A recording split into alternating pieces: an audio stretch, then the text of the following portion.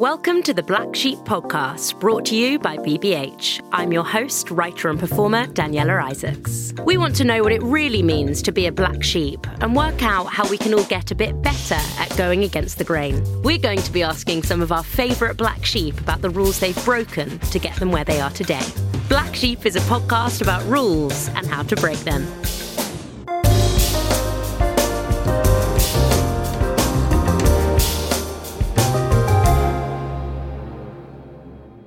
Our black sheep this week is Dr. Tara Swart.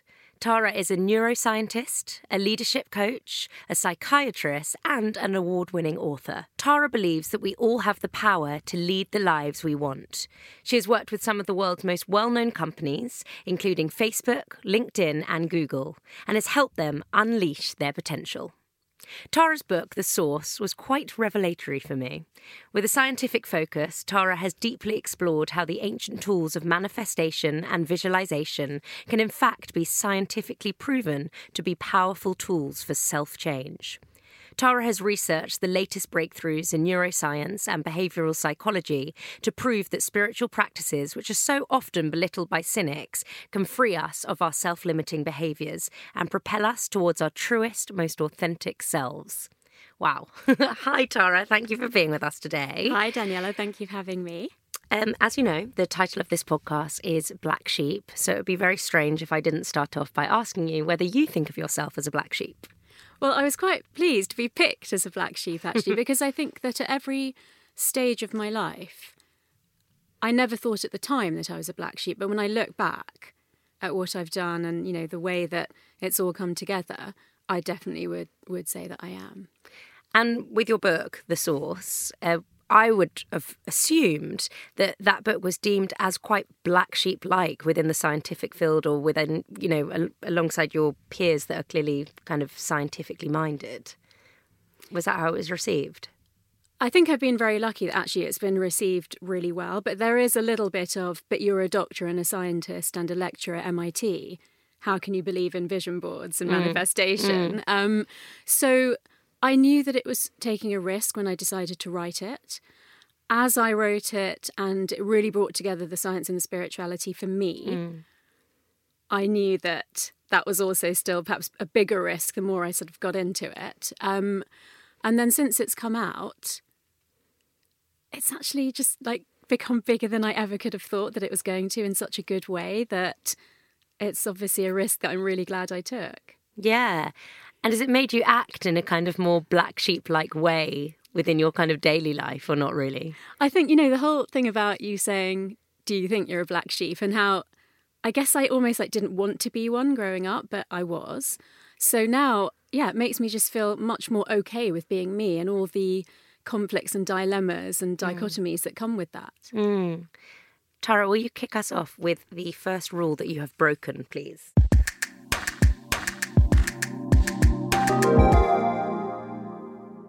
The first rule that I've broken is around the belief that growth stops at adulthood. So it's interesting being a neuroscientist because I think amongst all sorts of different professions, including in science, it's the one where a lot of times we've had to say, you know that thing we told you 10 years ago about how your brain works?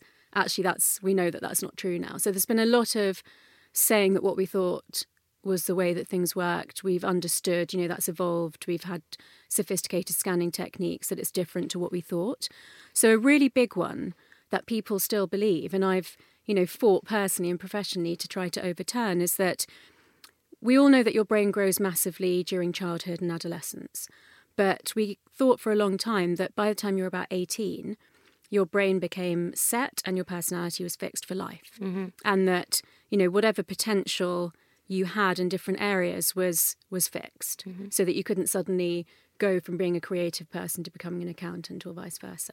We now know that neuroplasticity, which is the ability of the brain to change itself, happens very actively until we're about 25. And then from 25 to 65, there are things that you can do to keep your brain what we call plastic, which essentially means flexible. So doing different things, learning new things, they're the best ways to keep your brain plastic and flexible. But my rule is that I want to be the person that changes my brain. I don't want to just drift through life exposing my brain to different people, different experiences, different environments, and let that shape my brain. And when you were at medical school, or was it when you were at medical school, where you were taught that actually your growth does stop after childhood? That's yeah, so I was going to say I was at medical school so long ago that yes, we still believed that neuroplasticity wasn't really a thing then, but it's probably been more known about for about 20 years. And yeah, so since we've known about it, then a lot more has come to light. And so how did you learn about it personally? Well, so when I started at medical school, then I went and did my PhD in neuroscience, and then I came back and finished medical school. So when I became a junior doctor, I remember the consultant saying to me, we have our first CT scanner at the hospital in Oxford, and it's like an X-ray machine without X-rays. And I remember thinking, that sounds really weird, and I don't think I'm ever going to use that. Of course, CT isn't even the most sophisticated thing we've got anymore. So then, CT, MRI, functional MRI, now diffusion tensor imaging. So all of that has moved us from relying on the sort of very primitive not experiments, but surgeries that we did on people with mental illnesses or brain tumours, which led us to believe that the brain worked in a certain way, to actually being able to see what happens in a healthy brain and see, growth from childhood to adulthood and, through to old age. We just have seen and understood differently. So how did that make you feel at this time? Were you a psychiatrist, or, you're so many things. Were you kind of practicing as a psychiatrist, or were you working within neuroscience at this time when it shifted? So at the time we got the CT scanners, I was doing medicine and surgery. You have to do that in the first year when you qualify. Then I became a psychiatrist, and I always believed that mental illness was a brain disease. It was a physical thing, like having a heart attack. Because that's what you were taught? Well, actually, there's been a lot of conflict about that because, there were asylums. There was the whole argument about whether psychiatric wards should be in a general hospital or not. So that's gone back and forth. It was actually quite contra the current belief to think of mental illness as a physical chemical disorder. Yeah. So I was always of that mindset from the beginning. It was really after I stopped being a psychiatrist and changed career and looked more into neuroscience research for peak performance, for people who didn't have a disease but just wanted to get more out of their brain. That's when I really understood that neuroplasticity is the single most exciting, area to be in. And obviously I started experimenting on myself. So I do something every year to try to improve my neuroplasticity. So when you look back as your time practicing as a psychiatrist, how does it make you feel in terms of those kind of more binary way of looking at the development of the brain? I don't know if you think back to your patients that you saw, would you act differently now? It makes me kind of sad, really. So I think, a much more holistic approach to mental health is what's happening more now. And, that's whether you have a mental illness or not, just understanding that things like what you eat and how much you move around and what sort of, supportive relationships you have around you, how important those things are to improving mental health, not just diagnosing and giving medication and keeping people on wards. And so in my mind, that is how the NHS are dealing with mental health now, the latter. But am I being too negative? It's definitely improved over time. But remember, I was a psychiatrist nearly 20 years ago. So it's definitely improved over time. But obviously resources are squeezed. And then, ideally everybody would get medication and psychological therapy if they needed both. But that's not possible most of the time. Yeah. Let alone the advice on what you should eat. And it's a resource issue. But that's why I feel like that's why I wrote the book, so that more people could have access to the knowledge that if you live in a holistic way, if you look after your brain and your body, it has a very cumulative impact on the performance of your brain, whether that's, not having a relapse or whether it's performing really well at your job. They're all on a spectrum. But neuroplasticity underlies all of that, which is that you can grow and change well into adulthood and throughout. And, even if you do certain things by your late 30s to early 40s, you can even slow down the cognitive decline that starts around the age of 70. Wow. Do you think that psychiatry, well, let's say within the UK or within the world, needs to have a greater understanding of neuroplasticity for when they're kind of treating patients? Yeah, I mean, I really want to say that there was a lot of good work going on even like 15, 20 years ago. So, for example, I did a forensic psychiatry job, which was... Wow. Yeah. It was a medium secure locked ward, but there were murderers and rapists on the ward and in the clinic. And the work that the psychologists were doing on teaching empathy and remorse to rapists was, I think, ahead of its time. I look back now and think, okay, they were actually using neuroplasticity then, but maybe not using that word. So, you know, it totally turns over this phrase that I still hear, which is you can't teach an old dog new tricks. Yeah. Or in relationships, they won't change. Totally. So let them go, they won't change. Totally. But you believe you can change? I tell everybody that you can change. So will you tell me a little bit more about how you have changed as an adult, how your brain has developed and how you kind of became aware of that potential? Yeah, so I am not one of these people that says, I want to live till I'm really old and I wish I was young again. But neuroplasticity is the one thing that I think I wish I'd known about this when I was 18. So, I went to medical school and I was a doctor in the NHS, and that's a very fixed path. And when you do a vocational degree, you do tend to think that you can't do anything else. So for a long time, I thought I was going to be a doctor for the rest of my life. At one point in my mid-30s, I literally woke up one day and thought, I went to medical school because everyone said, you're so clever, you should go to medical school. I did a PhD because everyone said, you're so clever, you could do a PhD as well. And I just thought, if I'm so clever, I should be able to do whatever I want. And I have never thought about what I actually want to do. So that was, age 34, 35 was, to me, the beginning of my life because of neuroplasticity. And what was that trigger? What do you think led to that wake up in the middle of the night thought? It always sounds like you just woke up in the middle of the night. Or did it not kind of happen like that? Most probably not. With neuroplasticity, actually, a lot of psychological work goes on in the background. So for the last 2 years of being a doctor, I had become a bit disillusioned. I had travelled the world. I had done all different specialties of psychiatry, like forensic, children, adults, old age, drug abuse.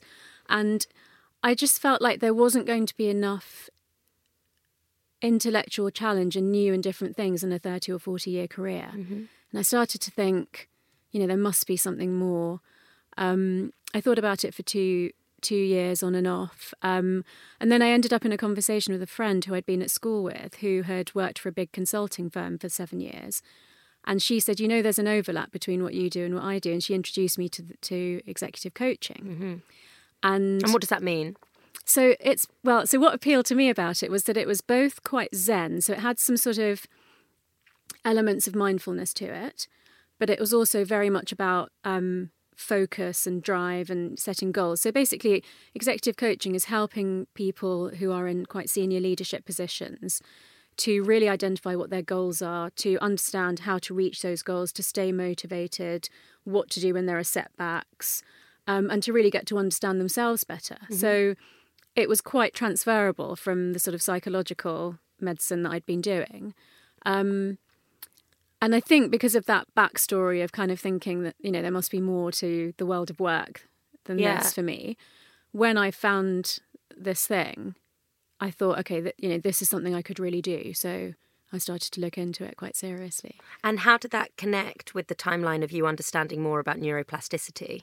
I'm just thinking about your own change as an adult. I think, actually, now that you're asking me, it's interesting. I must have made the change before I really knew about neuroplasticity. Right. And then as a scientist, you needed the evidence to back up that you were doing the right thing. I mean, when I look back, I think there are lots of things that I did intuitively that are actually based on the newest findings of neuroscience now. So I do think that all my training really helped me. But I think, there's something else that you can't explain that I just felt like I, should do something different. Yeah.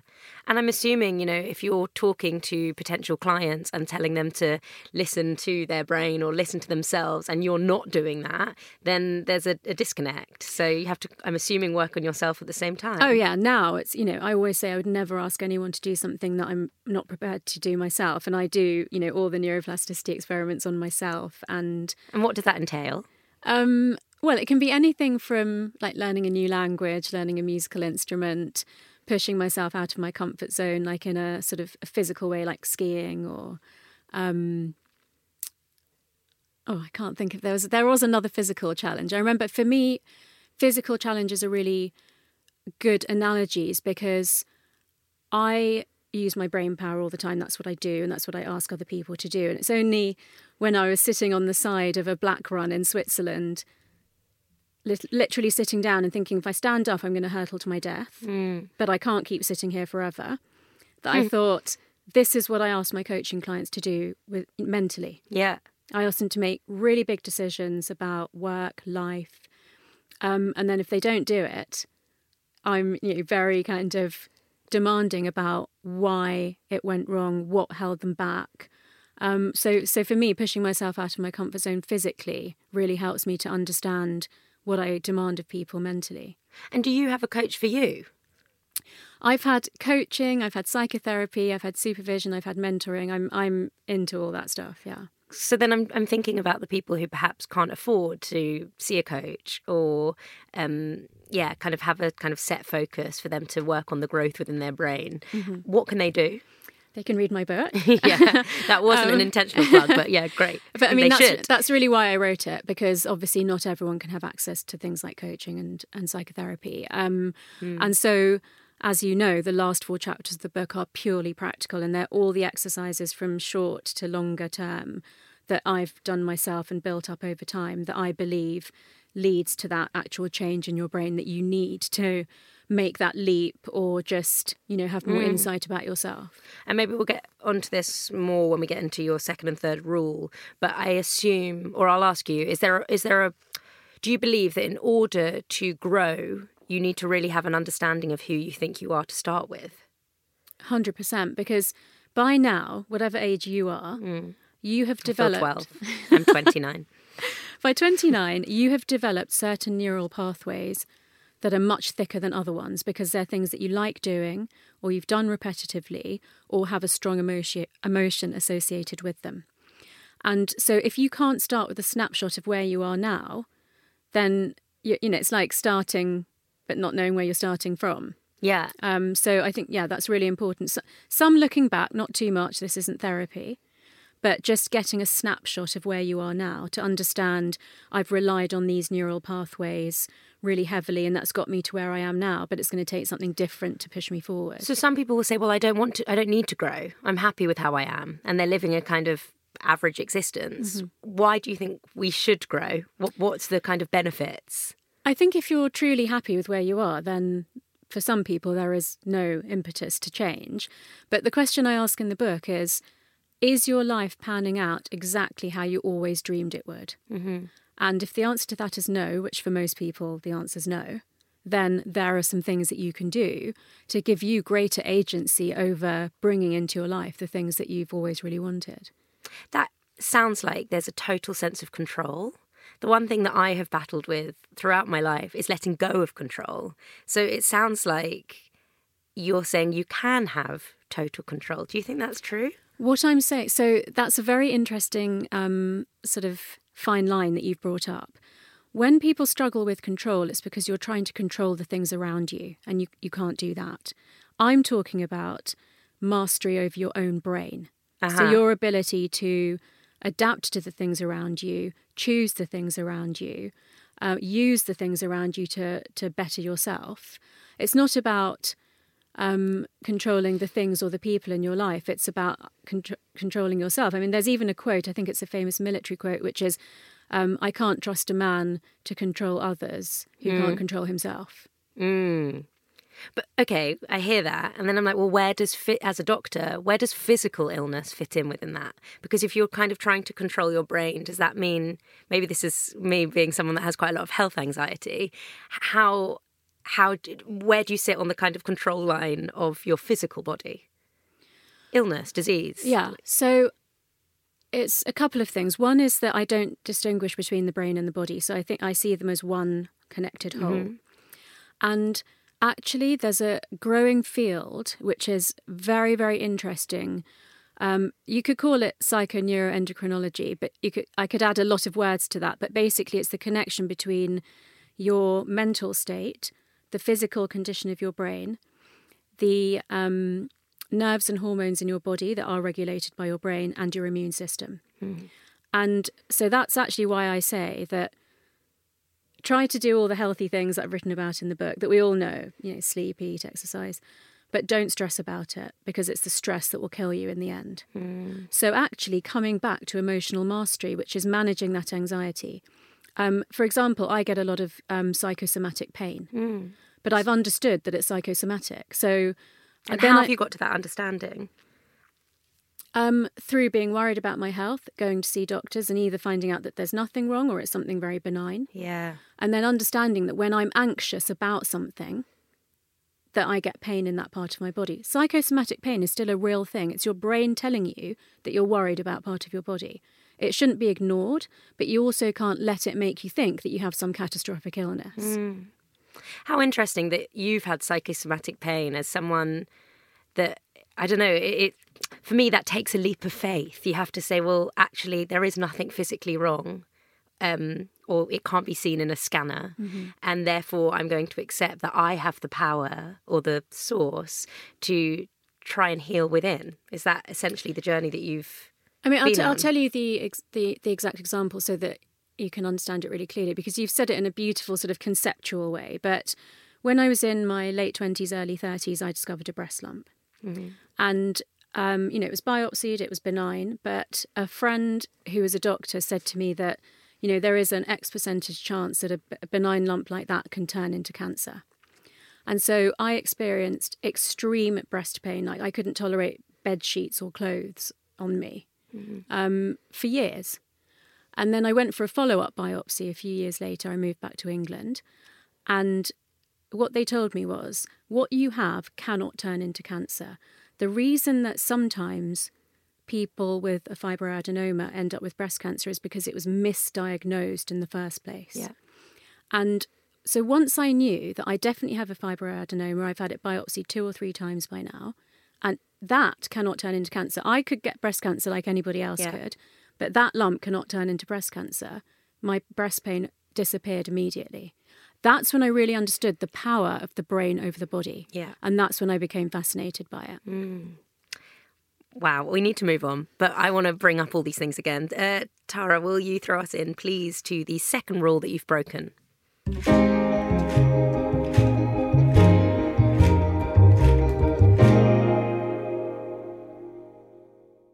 Identify and play to your strengths. So you have broken that rule? I have both done it as a rule and broken it. Yeah. Okay. So the neuroscience of how we build up these pathways, like I said to you, you will have certain pathways that have been built up really strongly, does say to some extent play to your strengths. It also says that because of the physiological mechanisms of neuroplasticity, it's much harder to build up development areas because they're thinner, scantier pathways, so they're going to take more intense effort to build up. What I'm really talking about here is brain agility. And I'm saying don't get pigeonholed. So like me, I was good at maths and science, but actually, looking back, I was good at languages. I was good at geography and history. I could have chosen a completely different path.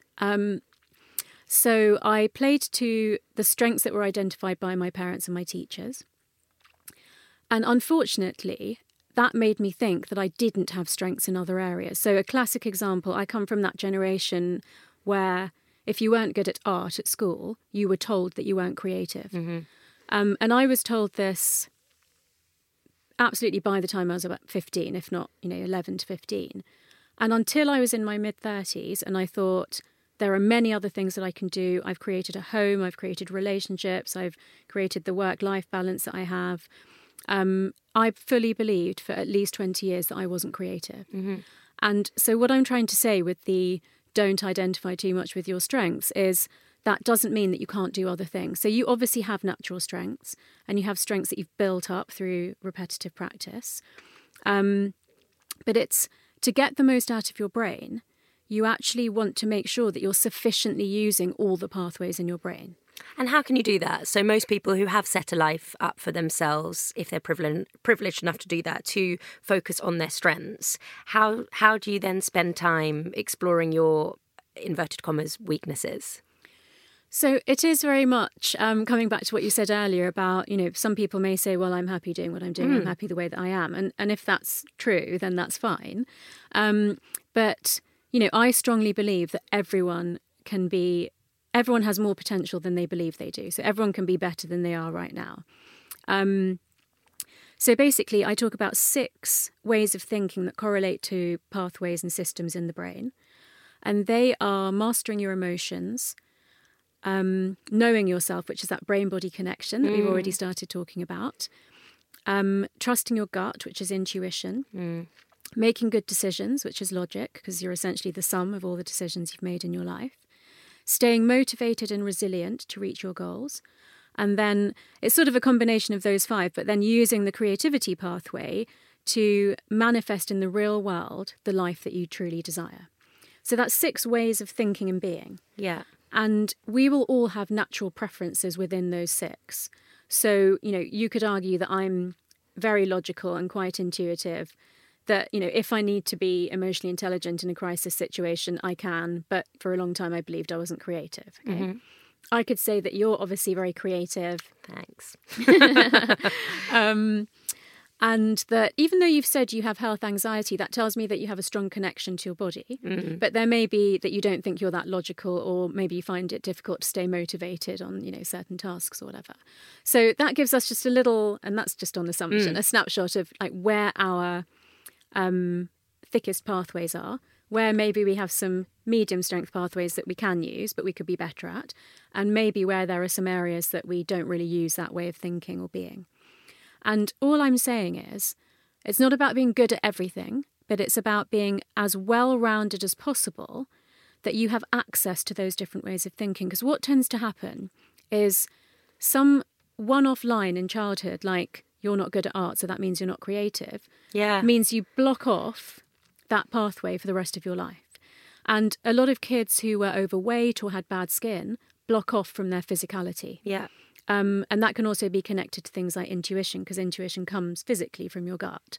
And people who were ridiculed for, let's say a child said, I want to be an artist or I want to be an actor, and people laughed at them. They're likely to block themselves off from their intuition, because those things that they felt. Well, that humiliation is going to create a buffer. Totally. So that's why some of these pathways, often that's the reason that they've been underused, because there's some childhood trauma associated with using that pathway. Mm-hmm. And so I'm really passionate about people looking back, trying to understand if there's a reason that they don't use some of those pathways, and basically not being too fixed on what your strengths are. Maybe you have other strengths that you haven't explored.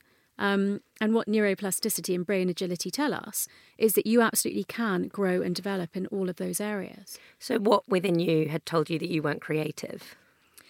Well, there's lots of evidence for children and teenagers that you only need one really positive, supportive adult in your childhood. It doesn't even have to be one of your parents. It can be a teacher. It can be a social club sort of leader. But I was told this at a young age, and so I believed it. I was told it by somebody that I looked up to and respected. You were told what? That I wasn't creative. Right. And then throughout my 20s and my 30s, I sort of thought it's really strange that all my friends are creative and I'm not. Mm-hmm. And then actually my best friend gave up an IT career to become a sculptor, and I remember thinking, that's amazing, but I could never do that. Mm-hmm. And then it was only a few years later that I changed career. And when I had this conversation with another friend, he said, well, we all think you are creative. Mm-hmm. But it's such a strong narrative, because if I put that together with just how difficult and challenging and traumatic writing up my PhD was, I had a very, very strong narrative in my head that I'm not a writer. Right. And the first 2 books I co-wrote, and I co-wrote because I would never let the friend down. Mm-hmm. But it was just so difficult. I mean, I had physical pain. I was like so stressed, and I every time I said I would never write a book again. But the source was one, it was just like a calling. I had to write it. So, and I had a little nagging doubt at the back of my mind that I couldn't write a book by myself. So I wanted to prove to myself that wasn't true. And then it came out. It was a UK bestseller from the week that it came out. It's now being translated into 36 different languages, which is huge. Yeah. And I was doing my makeup in front of the mirror just a couple of months ago, having that little conversation with yourself that you do. And I was like, yeah, that's because I'm not a writer. And then I actually laid down my makeup tools. I looked in the mirror and I said, you are a best-selling author with all these translations, 3 books. And I was like, you are a writer. So these pathways, they get so entrenched and you totally believe them. And that directs everything that you do in life. And I want people to undo their dependence, reliance, or, love for what they think are their strengths, and really challenge themselves as to whether there are other things that could be strengths.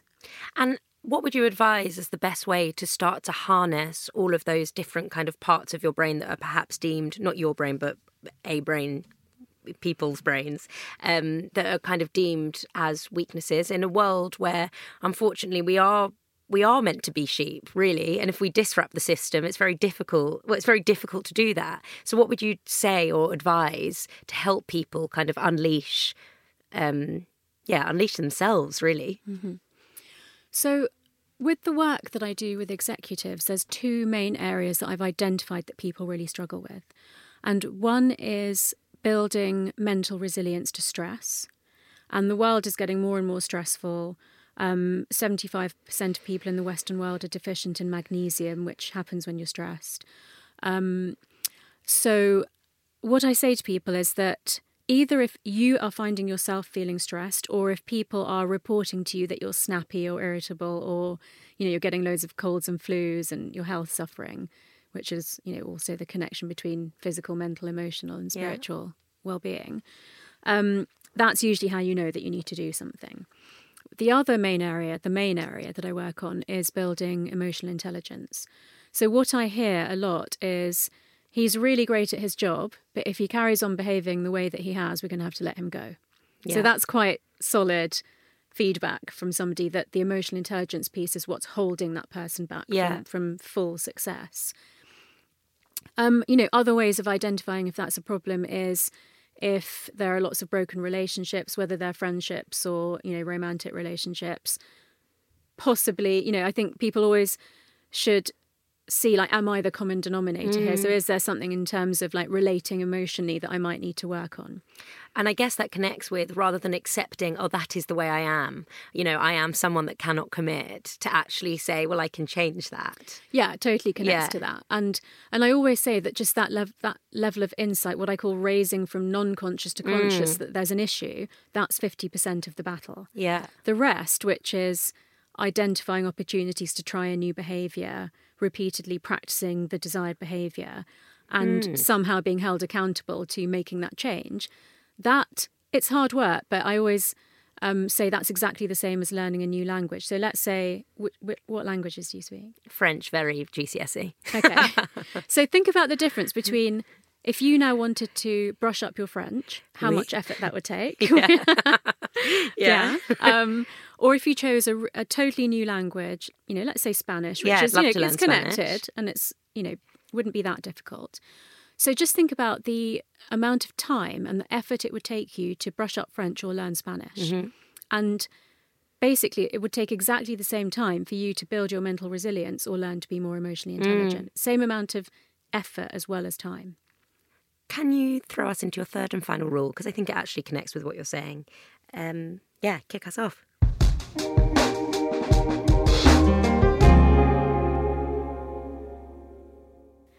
Yeah, so this rule is that New Age thinking, and by that I'm encompassing things like certain forms of spirituality, laws of attraction, manifestation, vision boards, that basically they're nonsense because they're not based on science. So you have broken that rule, and very much so within your book. Definitely broke it in the book, but I grew up kind of having 2 lives, and I managed that very well, and I became very good at keeping those 2 things separate. So I grew up in North London, and my parents are first-generation Indian immigrant parents, so I grew up in a household where we were vegetarian, we had Ayurvedic food, yoga and meditation were normal. incense sticks and reincarnation were, just how it was. And then I went to school, and actually, I grew up in quite a diverse area. So I went to a school that had a regular assembly and a Jewish assembly, but there were no or hardly any other Indian people at the school or where I lived. So I learnt to keep those sort of Eastern and spiritual practices totally separate from going to school with people who didn't do any of those things, and then going to medical school and learning about Western medicine, and, becoming a very hardcore scientist. Neuroscience is, pretty empirical. So, however, I secretly believed in things like the laws of attraction and visualization and vision boards and things. And so, I practiced them in my personal life, but I kept them out of my professional life. So you were a secret black sheep. I was a secret black sheep. Yeah. And just for those that are kind of absolutely clueless about what vision boards are and manifestations and all of that, can you just give us a kind of quick 101 into what that all means? Yeah. So, now that I've put this all together in the book, so, that's the rule that I broke. I basically said science can back up these things. So just in real summary, the way that I describe the laws of attraction through science are that the way that you think determines your life. If that's true, then cognitive science should be able to explain that. And one of the strongest gearings of the brain is what's called loss aversion. So the way that we've survived and thrived as a species is by avoiding danger and avoiding threats to our physical safety. And the psychological drive to avoid something bad is twice as powerful as the drive to get a reward. Mm-hmm. However, in the modern day, we're not really looking out for saber-toothed tigers. Yeah. We're not likely to starve to death, most of us. We're very lucky. So what we need to do is turn that round and practice abundant thinking and look for, what could I do to make myself better? What could I do to make my life better? What could I do that, would be a new and exciting and different experience, rather than the loss aversion, which would keep us in our comfort zone. So that's kind of the scientific explanation of laws of attraction. Manifestation is part of the laws of attraction, which relates to the sixth pathway in brain agility, which is that using your brain power, you can create the real world outcomes that you desire. You have a lot more agency over that than we used to think. Mm-hmm. Vision boards have received a lot of criticism as pseudoscience, especially because the books that have come out about visualization and vision boards before have said that, if you think of and wish for and, really desire good things, then they'll come to you. But if bad things happen to you, that's your fault. Mm-hmm. So I've sort of turned that a little bit more scientific and called them action boards, and said that there are scientific reasons called selective attention, selective filtering and value tagging, that if you create imagery to bring to the front of your mind the things that you really want, then you're more likely to notice and grasp opportunities in the real world to make those things come true. But you can't just create the imagery like a fantasy life and wish that it comes true. You have to do things on a regular basis to move yourself towards achieving those goals. Now, I'm going to take a guess from your age that you played Tetris on a Game Boy when you were little. And do you remember that if you played it last thing at night, that when you closed your eyes to go to sleep, you could see the little bricks falling down? Yeah. So that's now a recognised psychological phenomenon called the Tetris effect. Mm-hmm. And so if you create a vision board or you do a visualisation in your mind, last thing at night, around that period of going from being awake to falling asleep, that has a very strong priming effect on your subconscious. And it means that you're more likely to be directed to things relevant to those images the next day when you wake up. And how did you start to become aware of all of this? So obviously you said growing up, you grew up in a Hindu family, so there was some Eastern practices, but I'd say there's still quite a leap from that to vision boards, manifestations, etc. So how did you find it? Yeah, so I think because of the two ways of thinking that I grew up with, I was open to that sort of thing. So I was about, again, 30, 31, when a friend introduced me to a book called The Master Key System. And it had originally come out as a weekly newspaper column. So it was sort of, each chapter had a short description, then a meditation type thing that you had, or a visualization that you had to do. And, I was interested in Jungian psychology, I was interested in Buddhist philosophy, and I was interested in this book. So I read it, But at the time, I was happily married. I was living in Australia. I was travelling. I was being a doctor. I thought, oh, I'll come back to the exercises if I ever need them. But I didn't really think that I would need them anytime soon. And then fast forward 4 or 5 years, I got divorced. I gave up my career. I moved countries. And I suddenly remembered this book. And I thought, I need to do those exercises. So I managed to get the book on Amazon Marketplace because it's out of print. And I religiously did the exercises every week for about 6 months. And that's when I really understood that the way that you think determines everything that happens in your life. So what were the changes that happened over that time? So, well, I basically, I learnt to meditate properly, to still my body, still my mind, think positively, understand how everything was connected. And I started becoming much bolder about the business that I was building, much more decisive about what I would tolerate or not in my personal relationships, much more careful about things like exercising and eating properly, and having proper downtime to, rejuvenate my mind. And basically started making the vision boards. And when you say that, I know it's within the book, but how would you build your vision board?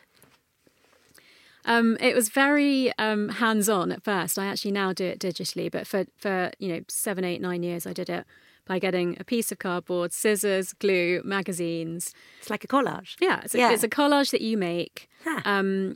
It's partly based on things that you know that you want in your life, but also if you get drawn to images for some reason, even if you can't explain it, or if it sort of metaphorically represents something that you want, then you would place those on your board.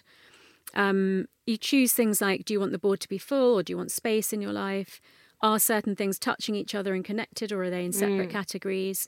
And, I always would lay it out without gluing it down, at least sleep on it one night. If something looks wrong on the board, remove it, even if you think, oh, I definitely wanted to travel to, Rio. But if it looks wrong on the board, you have to remove it. Another flip through the magazines till it feels right. And it's quite helpful to have someone to say, like, is everything that you want on there, or have you really sort of put the thing that you want as much as you should, and things like you put things big or central, depending on how important they are. Glue it down, keep it in a place that's visible. When I first started, as I said, I was building up a business, so I would put specific amounts of money that I wanted to make in a year. I was going to ask, how specific should you be? So I've been on a journey with it because I've been doing it for about 12 years now, which is that you sort of, when you first start, you keep it a little bit general because you don't really know how it's going to work. Once you see the magic of it, you tend to get much more specific. And, got to the point where I was sort of like, be careful what you ask for because it, really comes true exactly as you've asked for it. Now I would say I like to leave a bit of room for magic because I don't believe that I know everything and I can control everything. So I quite like the thought of leaving some room for something to come into my life that I haven't even thought of. But I do have very, very specific things on there. So to be honest, anything that's on the board is very specific. And will it be to do with all spheres of life? So work, family, relationships, fertility, travel. I have loads of friends who I said, you have to do this. And they've got engaged, married, had babies, started up their own business.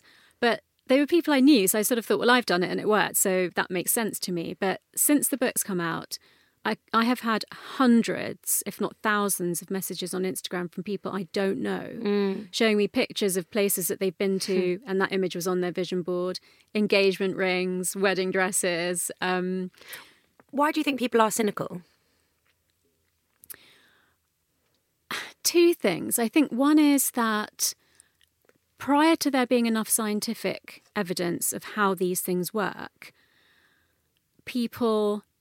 a lot of people have said to me, the science in your book compelled me to actually take action where I wouldn't have taken action before. So it seems a bit woo-woo and voodoo, and I think people avoid that, partly because they think it won't work, so it's a waste of time, and partly because I think, we do live in this weird state of fear where we don't want to ask for too much.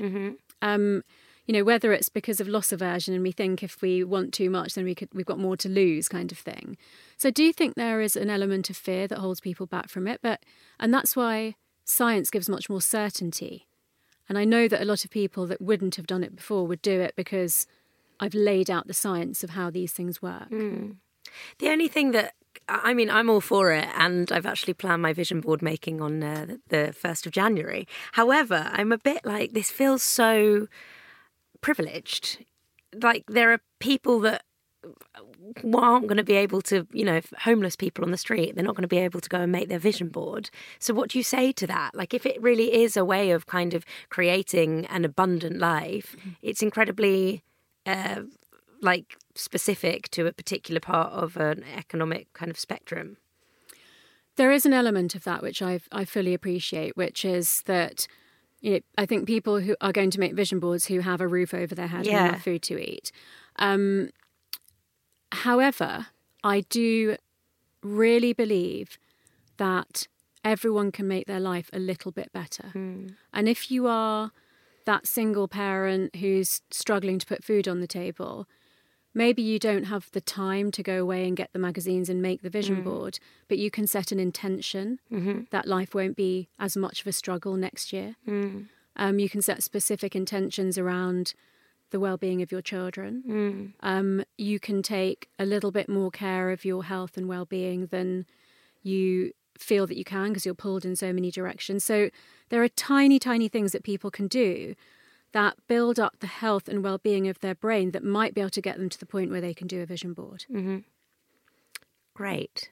That does explain it. And it, unfortunately, things to do with our well-being still are stuck within a capitalist system. So it just means some people aren't going to be able to get all of the benefits that other people will. It's just...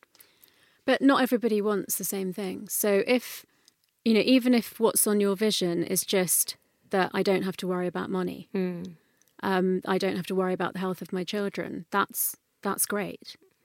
To me, it's not materialistic at all. It's about your life being better and you having met your full potential. Will you take us to the one rule that you will never break, please?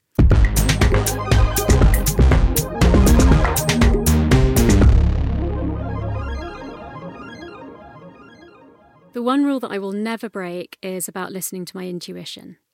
And I do think that inner voice has always been there for me, but I've definitely worked on honing it.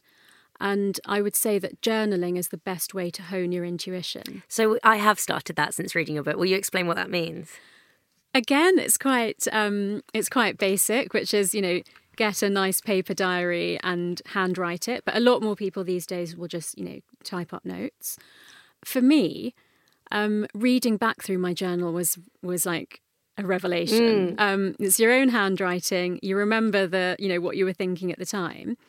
But what happens is we have these insights and then the day job pulls us away and we sort of forget that 3-6 months ago we thought, I mustn't do that again. Or, I need to say something the next time I see that person. But if you look back and you see yourself basically repeatedly doing and saying the same things, or saying that you won't, but then doing them, or not listening to that nagging doubt, not going for that, extra thing that you believe in, then you have to actually face a physical fact, which is that it's written down there by you and requires some change.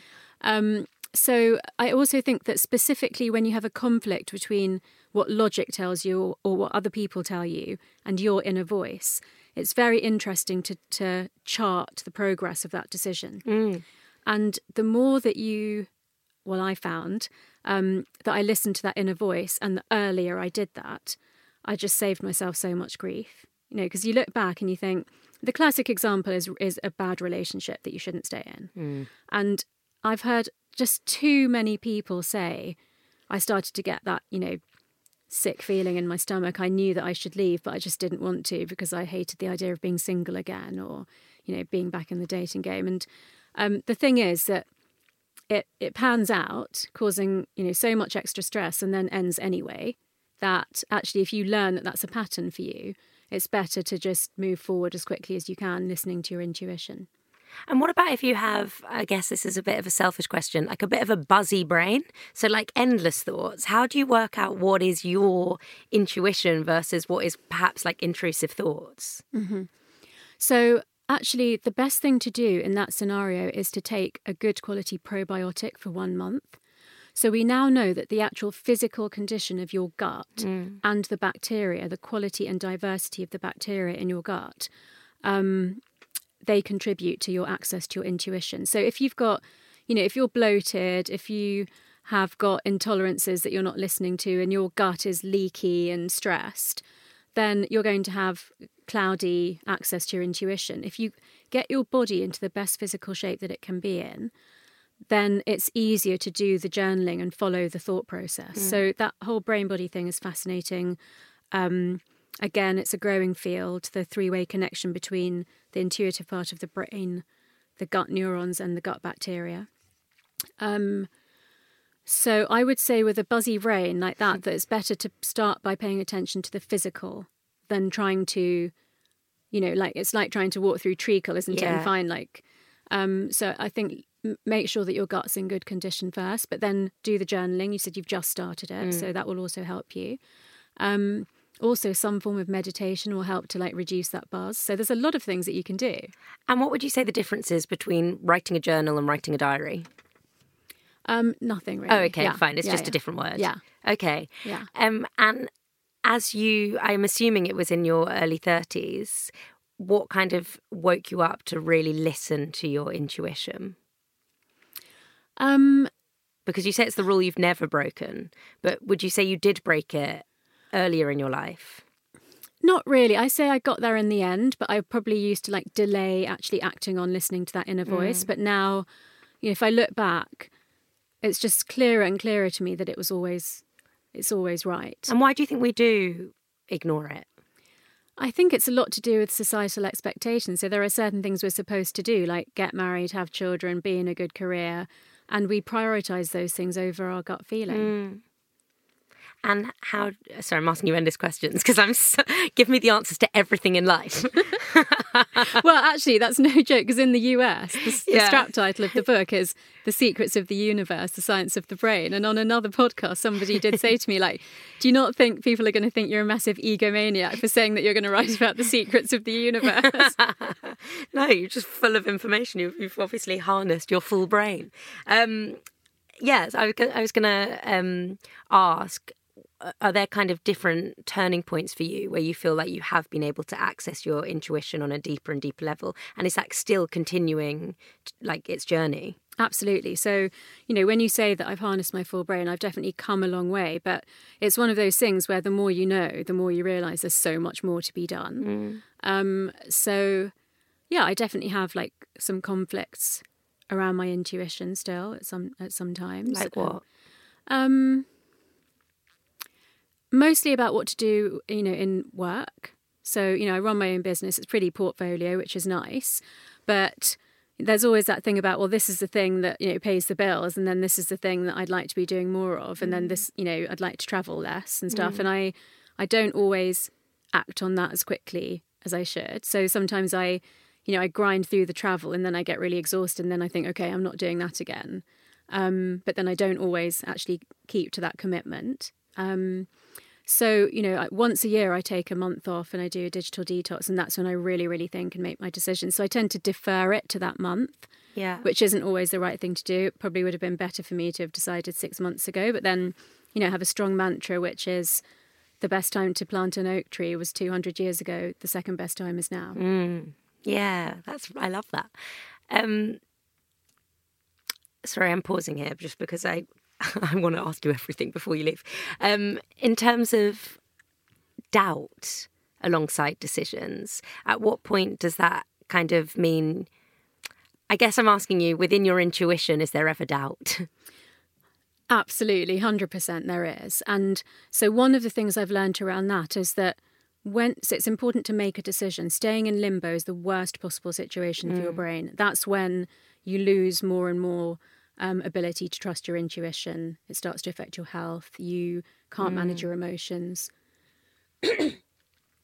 So there is always going to be that level of doubt. We are human. We're not trying to become, the perfect, absolutely in control, no doubts person. But what I've learned is that when you make a decision, you make it work. And if it turned out to be the wrong decision, which it hardly ever does, because once you put your mind to making something work, usually it works quite well, then you always have the option of doing something different. Talking of rules, another rule that's just a more generic one that covers everything is not to have regrets. Everything that you've done, everything that's made you who you are, has brought you to where you are today. And just understand more about the choices you have moving forward than bothering to waste brain energy on regretting anything that you've done in the past. Well, it's connected to the things you wrote about gratitude. Tara, thank you. I am incredibly grateful that you've sat with us today and really made me kind of want to focus in on myself and harness, well, hopefully all of our listeners' potential. So thank you. You're an incredibly insightful and positive black sheep. Thank you. I love positive black sheep. I love it. No, I've really appreciated how excited you've been about everything. So that's made me feel like much more inspired about it all as well. Great. Thank you. Thanks so much.